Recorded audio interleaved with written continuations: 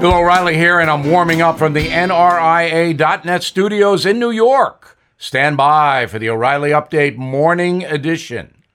On this Monday, I am ready to predict that the resurgence of COVID, the so-called Delta variant, will subside in the fall. I could be wrong, but I think I'm right. More Americans are now getting vaxxed, and that is the key.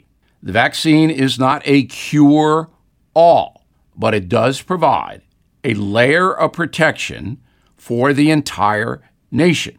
The Trump administration worked out an amazing feat getting the medicine so quickly, and we are all better off for that. In fact, America is much stronger in the COVID category than any other country on earth.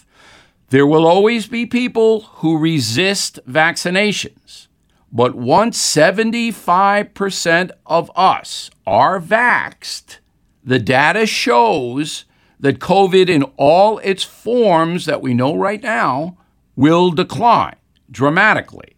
That's what has to happen, a 75% threshold. And you know what? I don't want any excuses. I think Americans really have to think about this, especially those who are resisting, and help out here. We just can't continue to be a COVID-ridden society. Now this.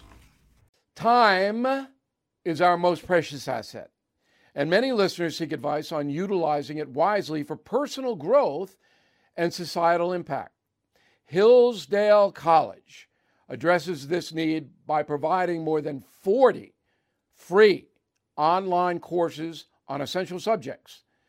Dive into C.S. Lewis's works, explore Genesis narratives, grasp the U.S. Constitution's significance, unravel the Roman Republic's history, or delve into the ancient Christian church with these valuable courses, all accessible free.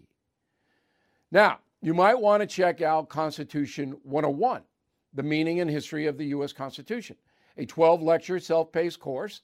Gain insights into the Constitution's design, its challenges during the Civil War, and its century-long struggles with progressivism and liberalism. You can enroll at hillsdale.edu/bill to become a defender of American freedom. Please join now. It's free, easy, and essential for safeguarding our liberties. Visit hillsdale.edu/bill to register.